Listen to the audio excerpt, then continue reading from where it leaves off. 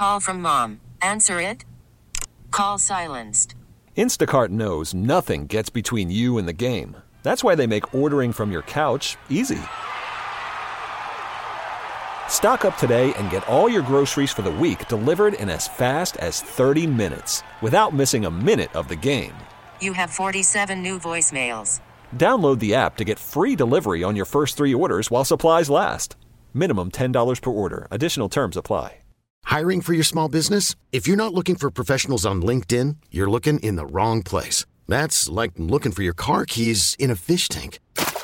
LinkedIn helps you hire professionals you can't find anywhere else, even those who aren't actively searching for a new job but might be open to the perfect role. In a given month, over 70% of LinkedIn users don't even visit other leading job sites. So start looking in the right place. With LinkedIn, you can hire professionals like a professional. Post your free job on linkedin.com/recommend today. Now we go out to the North Olmsted Chrysler Jeep Dodge Ram hotline, where we're joined by Carl Dukes of Atlanta's 92.9 The Game. Carl, how we doing, man?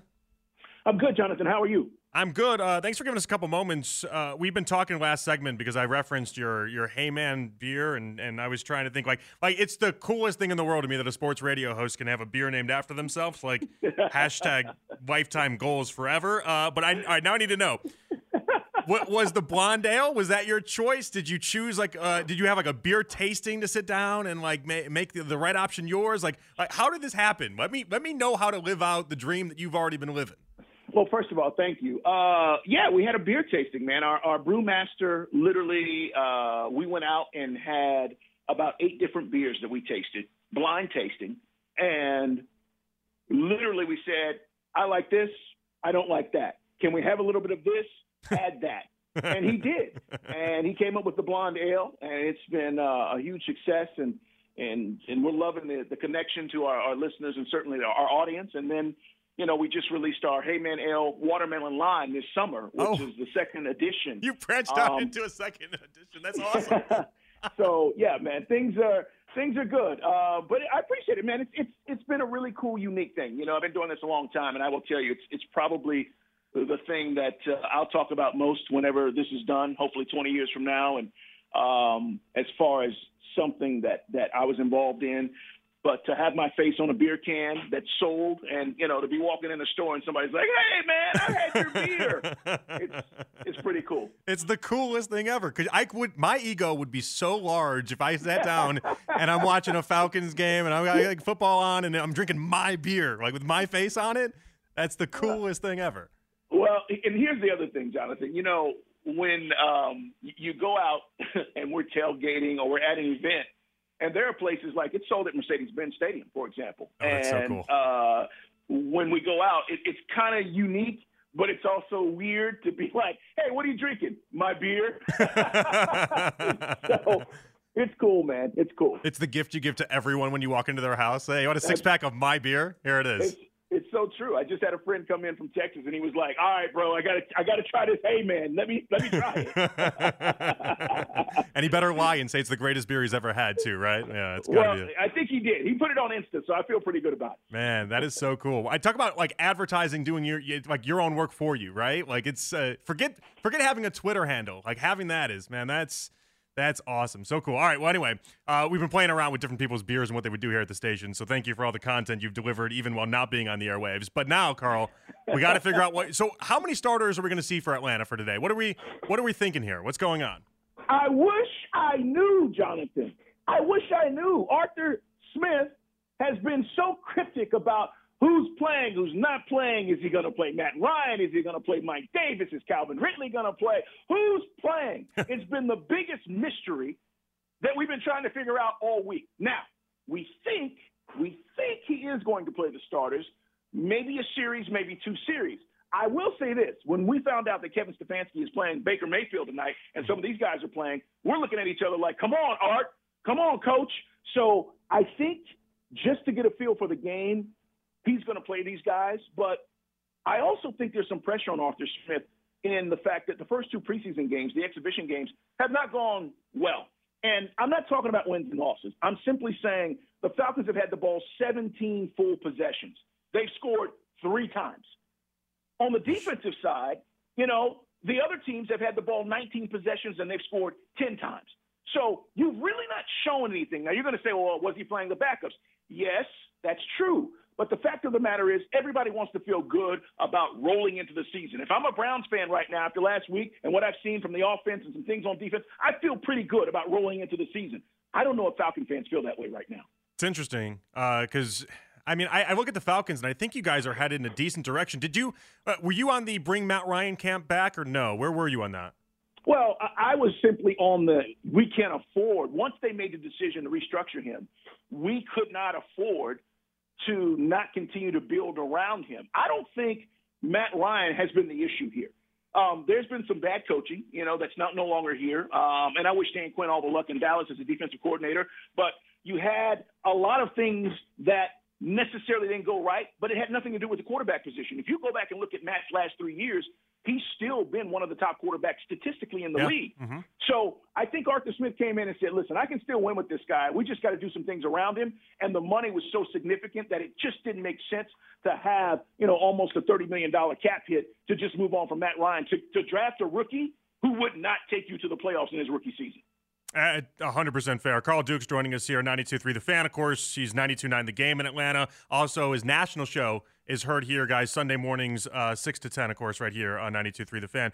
So, Carl, I got to ask you, and we'll touch more broadly about what you think about the Browns since you do the national show, and the audience here knows you. They know you from Sunday mornings. But Takk McKinley, there's a couple different former Falcons that are now Browns. Are we getting a good one here? Or because his time in Atlanta didn't seem like it ended very fondly from a Falcons perspective. Who? Takk McKinley? Bust. Oh, I said it didn't end fondly. I wasn't lying there. Are you serious right now? Here's what happened with Takk McKinley. And listen, I don't know what he's going to do in Cleveland, but I have a good guess. Here in Atlanta, Takk McKinley was overhyped and he underachieved. And then he got to a point where he basically said, I should have been traded by this organization last year, and they didn't trade me. And then they called a meeting and said, we're done. And they waived him. So I don't know if Takk has gotten all of his off-the-field issues squared away. From a talent standpoint, they took him in the first round coming out of UCLA. They thought he had a lot of upside and high potential, but he's not lived up to it quite yet. And so maybe in a new situation with a new defense, maybe he turns into the player that they expected. But here, complete bust. And there is no other way to put it. I mean, he was brought in. He was supposed to be a difference maker, and the only thing he did was run his mouth. All right, how about from how the Browns have him then, where he is the third defensive end. He's going to be, rotating around Miles and then Clowney. Like, he's not going to be dependent on a great deal. And to be honest, if he does run his mouth and doesn't end up doing the right things, Browns can move on, and it's not really a big deal. Well, and I think that's why it was a smart signing. The risk reward, is if he performs, we get him at a low price. And if he doesn't, we don't lose a whole lot considering the guys we have around him. I do think he is a guy that in those situations can thrive. I just don't think being an every down starter and being in the defense he was in here worked for him. So that's why I think this situation, and I've talked to a few coaches around the league who say, again, you go to situations like this, you got better players around you, you're in a different type of defense, they're asking certain things of you that are your strengths. He may end up being a good player. But I agree. The Browns, it's a no-loss situation for them. They can move on, and it won't hurt the team at all. All right, now what about Austin Hooper, who I imagine you guys think fondly of in Atlanta? Some big-time catches from Austin Hooper. But here in Cleveland, I called him Butterfingers a lot last year, and a lot of people got mad at that, but he couldn't hang on to the football, Carl. I don't know what happened. Well, it's interesting. I'll tell you what happened. He got paid. That's what happened. Here's the deal. Austin Hooper was a very, very good player for the Atlanta Falcons. And we called him California Cool because he's from Cali, and, he just got this laid-back demeanor. He's a really cool dude. But at the end of the day, the Falcons made a decision not to pay him top tight end money. The Browns did. I agree with you. I thought there were balls last year that he should have, plays he should have made that he didn't. But that's a talented offensive football team. Here's the deal. If I am Austin Hooper, I have to catch everything that's thrown to me because Baker has so many options. Mm-hmm. I have to show him you can trust me. So he is a guy that when he was here, he caught 75, 80 balls, was significant in his rookie season and early on helping this team go to the Super Bowl. He's got a lot of talent. But as far as, his career, his time there with the Browns, I said this last year. He left here. Hayden Hurst came here. And there really wasn't a fall from the tight end position as far as what the Falcons needed. And I think they made the right decision by not paying him. It's not saying he's not worth the money there, but for us, it was the right decision. With the Browns, I just think he's got to be the guy he was the Browns signed. The 75 ball, 75 catches, close to 1,000 yards. The problem is I don't know if he can do that in that offense with so many weapons. I was wondering, do you even think he's got that in him, even if the offense is set up for him? I do. I think okay. Hoop is underrated. He's not a breakaway speed guy, but he was very reliable, and especially on third downs and in the red zone for Matt Ryan the few years he was here. So he made some big plays, and I think, again, if used right, used in the correct way, he can be an impactful player on that offensive squad. Carl, I got to ask you, because your work done nationally on CBS Sports Radio. Again, it airs locally here on 92.3 The Fan, so the audience is very familiar with work. Yeah. Can I say something, Jonathan? Yeah. And I love Cleveland. I love Cleveland. Cleveland. All right, go ahead. I thought you were going to do it. This is for you. I thought you were just going to do it the whole way. I would have loved it. This is for you, Cleveland. My man. You see? We're all about that. So tell me now. Now, after doing that, you can't tell me you have the Ravens winning the AFC North. Now you got to tell me what you think about the Browns for this year. All right, and I've said this nationally. The Browns are my sleeper pick to get to the Super Bowl. Let's now, go. Why do I say sleeper? Because that's a team that got into the playoffs last year, showed a lot. But everybody, Jonathan, is talking about the Bills. Everybody's talking about Mahomes and the Chiefs.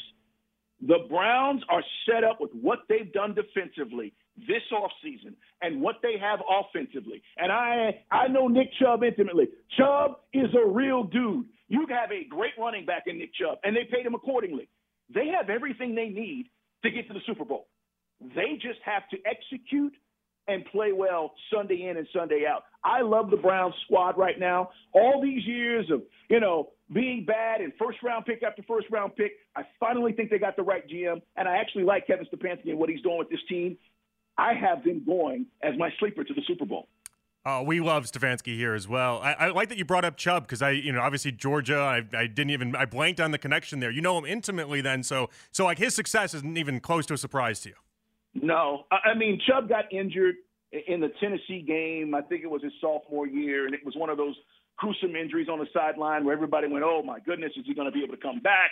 He worked his tail off. He came back. The irony for Chubb is he shared backfield time. Think about this. When he was at Georgia, they had a guy named Todd Gurley, yeah. who was the best running back in the league for the short time that he was in it, a couple of years. Sony Michel, who ended up being a first-round pick for the New England Patriots and already has won a Super Bowl, and Nick Chubb. They all split time. And so him and Chubb, or Chubb and Sony Michel, split time, and I think some people thought that, well, it may be taking away from how good he was. This guy has always been elusive. He's always been fast. He's always been a special player. And I think right now he's as healthy as he's ever been. And the Browns running game is going to take so much pressure off of Baker Mayfield. Back to the game tonight, Carl. Drew Brees is supposed to be making his Sunday Night Football debut. Broadcaster to broadcaster, what do you think is going to happen tonight? You think he's going to be good? So the irony for me is I didn't know what to get or what I would get with Tony Romo, and I love him. I love Romo. There'll never be another John Madden, but I think Romo is as close to that for this next generation of broadcasters when you talk about color analyst and what he adds to the game and his natural personality. I hope that Drew is that. I don't know if he will be. I want him to be himself, but if you've been around Drew Brees or you've interviewed Drew Brees, as I have over the years, he's always been very reserved. And, that was the thing about Tony Romo. All of a sudden he had this glaring or bright personality that came out on TV, and you were like, that's not the dude I talked to. So maybe that's the case with Drew Brees. I wish him nothing but the best. Real talk, he is one of the best human beings you will meet. He has done so much for the New Orleans community and the state of Louisiana who's going through it with this hurricane. But I hope he's good. That's all I can say, because if he's not, he'll hear about it pretty quickly. You know the Twitterverse. Yeah, that's right. Yeah, he's a good guy. You want to root for a guy like that. Thank you, Carl. I appreciate you giving us a couple minutes. It's been awesome to chat with you, and we'll catch up down the road, man, all right?